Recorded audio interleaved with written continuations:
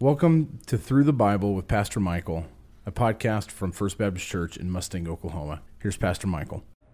All right, well, good morning. It is January. We are on day 10 of our reading today, which is Genesis 27 to 29, along with Psalm 10. So, 5 observations today, 5 applications, and a summary, and a couple of things that I'm excited to share with you that I hope will be a help for you this morning.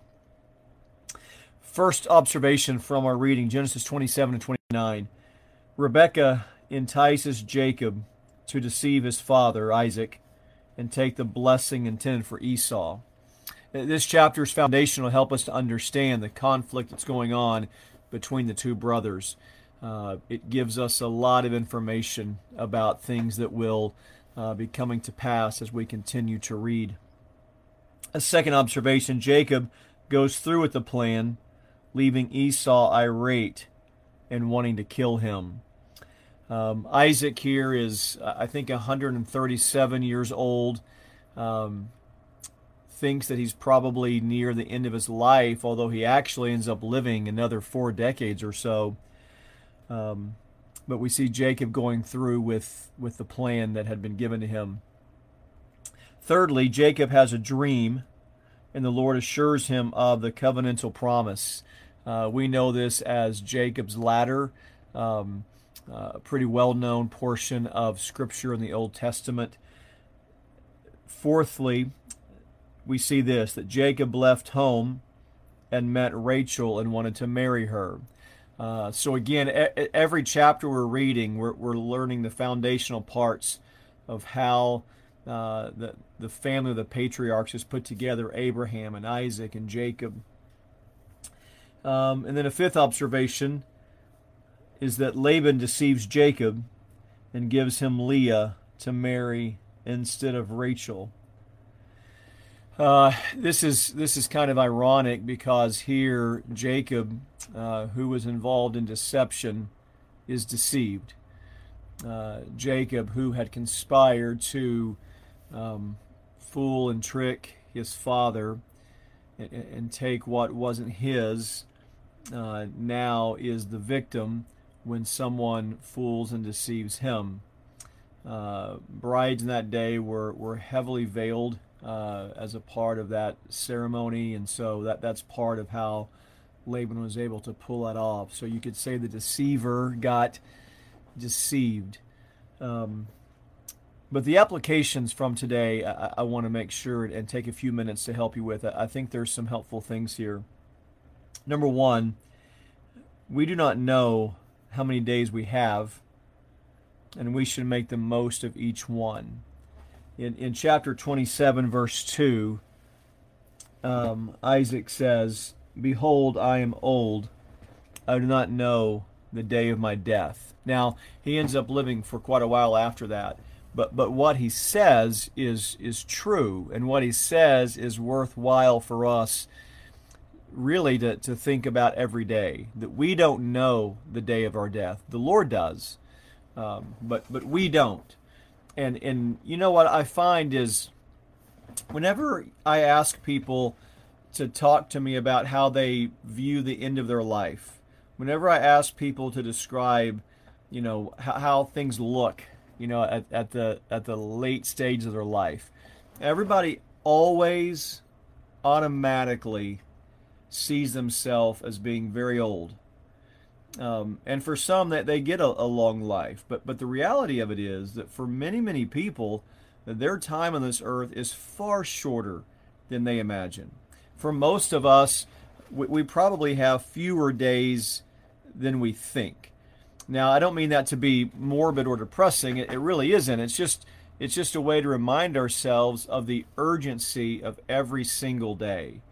For the believer, the good news is we have everlasting life. We have eternal life. And so, though we die, yet we live. And so, for the Christian, we never really have truly, in its truest sense, end of life. We just go from this life to eternity, where things are even better for us. However, the time that we have on this earth is limited.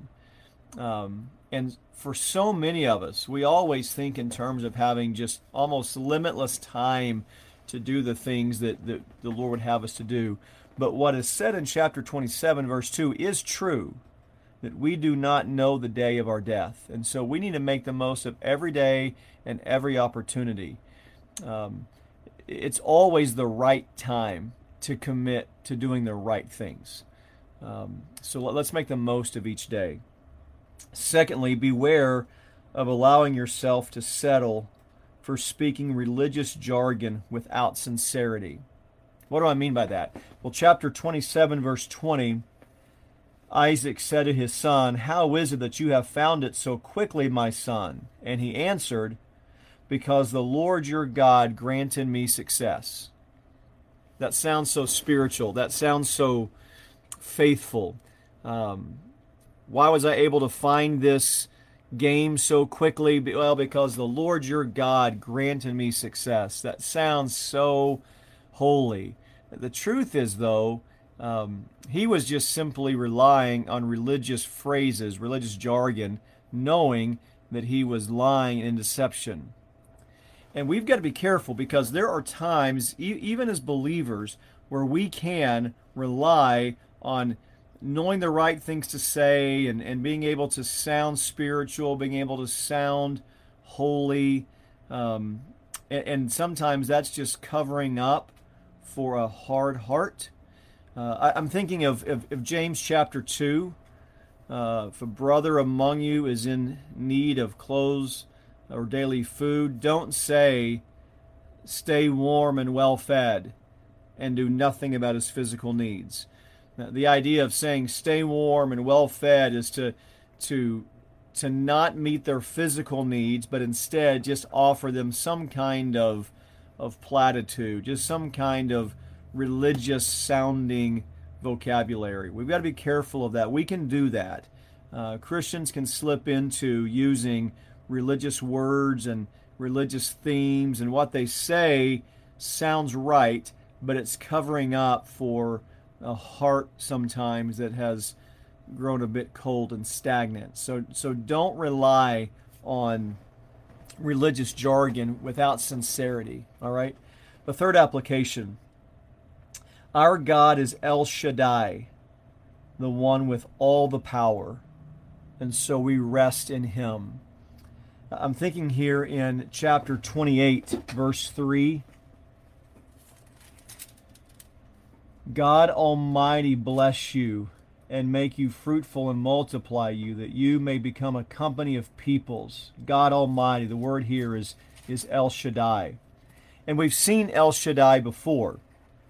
Let me take just a moment and take you back to Genesis 17. When Genesis 16 ends, Abram at the time, is 86 years old. Ishmael has been born.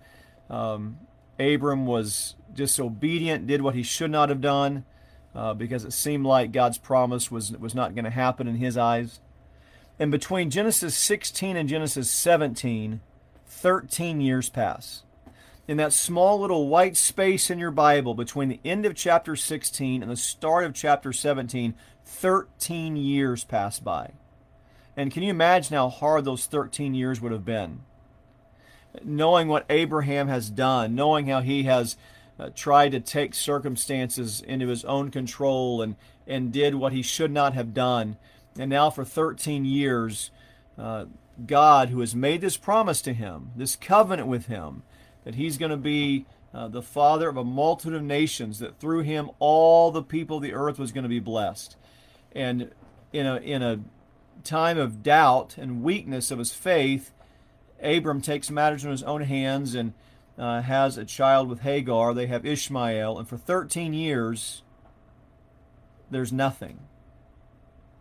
And then, when chapter 17 starts, verse 1, when Abram was 99 years old, the Lord appeared to Abram and said to him, "I am God Almighty. I am El Shaddai. I am the God with all the power." After 13 years of silence, God shows up and God speaks. The first thing that God says to Abram at this point is, I am God Almighty. I am El Shaddai. This is him saying, I can do anything. And there's a word of comfort in chapter 17 for Abram to be reminded that God can do anything, but also a word of conviction because Abram has sinned and God is saying, I can do anything. God is still God. It's a word of compassion in chapter 17, but also a word of correction. And what we see is that God, who knows all things and does discipline his own, is still a God who is merciful and gracious and powerful because he is El Shaddai, the God who can do anything. So, back to chapter 28, verse 3, we see that name again. Our God is El Shaddai. And so we rest in him. We rest in our God who has all the power. A fourth application. Our God is the same God who blessed Abraham, Isaac, and Jacob, and we serve the one true God. It's amazing to me to read these stories in Genesis and see how God was at work in Abraham and with Isaac and with Jacob. And at times these were very strong, faithful men. And at times these were very weak men who sinned and did very wrong things. And yet when you read about the power of God and the patience of God and the kindness of God and the promise-keeping God that sustained them, this exact same God that we serve today. We today serve the same God of Abraham and Isaac and Jacob. When you read about the power of God and the might of God in Genesis, this exact same God that sustains us today and has saved us. We can find great rest in that. And then fifthly, please hear this. Our sin complicates our lives. We saw that in the reading today. There's lying and deception, and they've got to lie, to continue a lie in chapter 27 when Isaac says, how is it you have found it so quickly? And then Jacob says, because the Lord your God granted me success.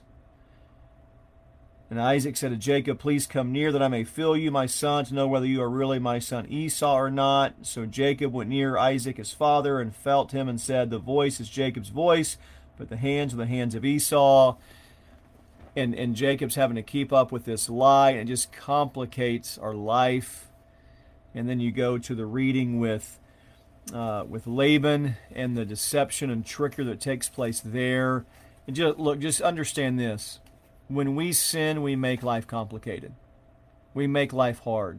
Keep your life simple. Life may not be easy, but keep your life simple. Be honest, be truthful, be faithful. Let the circumstances fall where they may. Let the consequences be what they may. But just keep life simple. Sin complicates our life, and sin complicates the life of those around us. So let's live in honesty and faithfulness. And then quickly an application from Psalm chapter 10. I would say it this way. Sometimes we feel like God is far away and hiding from us, but he is always near and is always king forever and ever. Sometimes we go through life where it feels like God is distant, but just know he's not. Sometimes it feels like, as the psalmist said in Psalm 10, that God is hiding, but just know that he's not. He's always near, and as the psalmist reminds us, he is king forever and ever. He is our faithful God who is near his people. He is El Shaddai, the God with all the power, and so we walk in trust and obedience. Hope that encourages you today. Be blessed.